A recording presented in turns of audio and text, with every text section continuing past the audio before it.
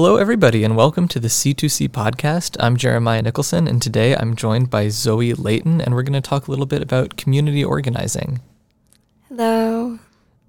So just to get things started, I wanted to ask, how did you first become involved in community organizing? So I first became involved in community organizing in college. It was actually my first year of college. I got involved with a group called Campus Action for Democracy, and it was right after the 2018 midterms was when I got involved. So I was kind of halfway through the year, but I had seen people out canvassing, doing surveys of people on campus, asking what issues were most important and relating that to the local elections that were going on and trying to build kind of this base of community power on campus, and started going to those meetings and ended up being co-president of that organization for about a year, where we designed a campaign around healthcare equity on campus. So trying to make sure that people who were on public assistance, who were on Medicaid with the state, were able to access healthcare on campus and weren't isolated from the care that they needed.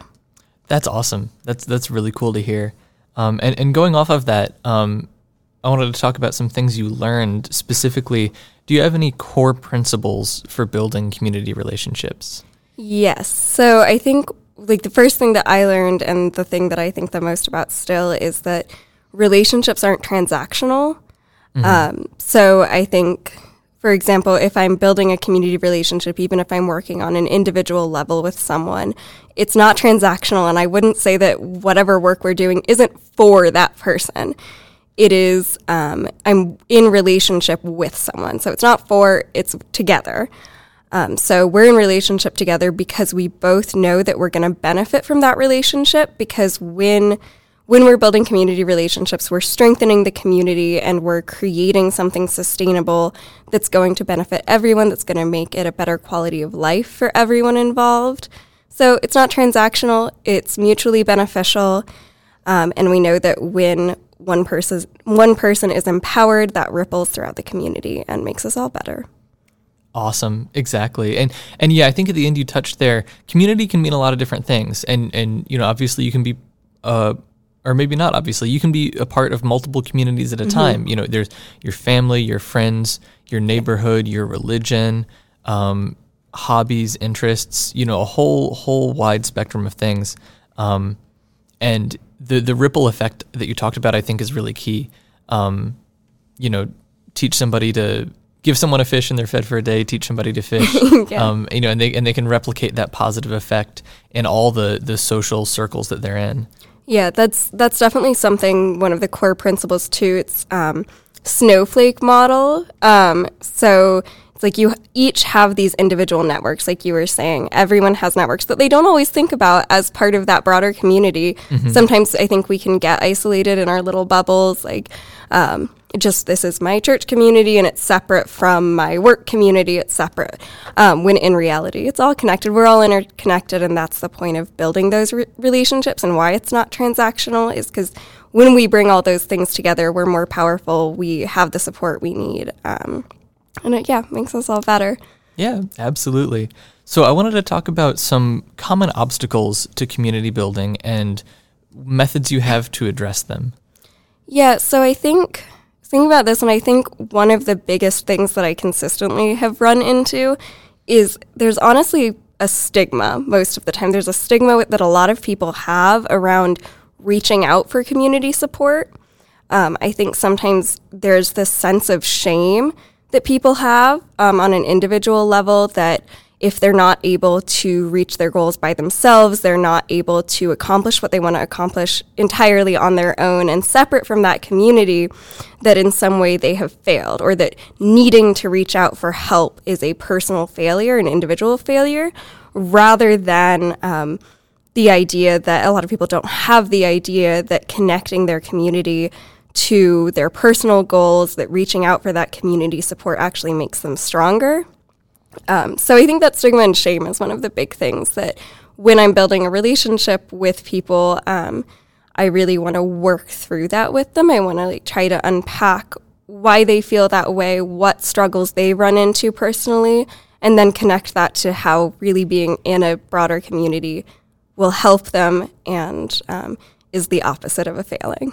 Awesome. Yeah, I totally agree. I think, especially in America, we have a very individualistic culture, and humans are not individual creatures. We're social creatures, we're social animals, and we're meant to operate as a group, and that's what makes us strong. That's why we're at the top of the food chain on the earth, our ability to work so well as a unit as opposed to just an individual.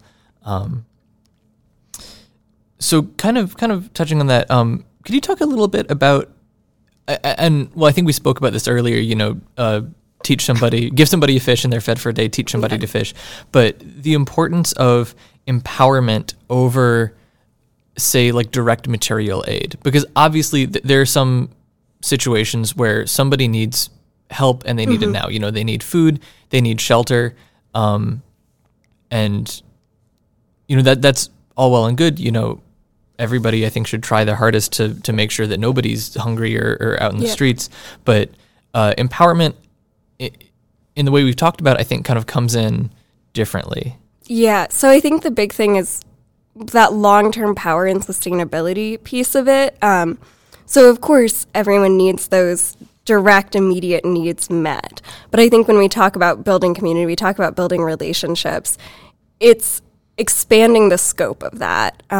Because just doing that direct aid on that individual level, like we were talking about, especially in the U.S., we do, I think, have this very strong sense of individualism, and that you have to go it alone, that it makes you weaker to reach out for a community.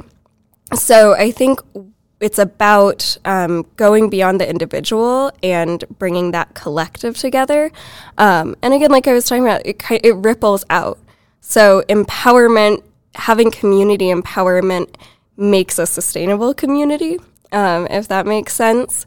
So having a collective sense of responsibility and agency over your own life, over your own community is what's really essential, because then in the long term, if there's a community need, because often the problems you face as an individual are not unique to you. You're not alone in that. It can feel like you are, and it can feel isolating, and that's completely valid. But when you realize that you're not alone in that, it gives you a sense of agency again. Because you don't have to struggle alone, and you can build that community. So in the future, when needs come up, you reach out to your community. They'll often say, I'm facing the exact same thing.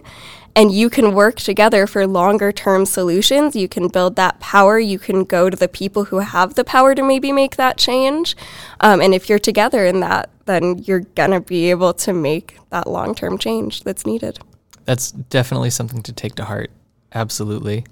All right, I always say at the end of the episodes, I wish we had more time, but for now, I'll say thank you, Zoe, so much for joining us. Yes, thank you for having me. And thank you, listeners, for tuning in to the C2C podcast, out almost every Friday.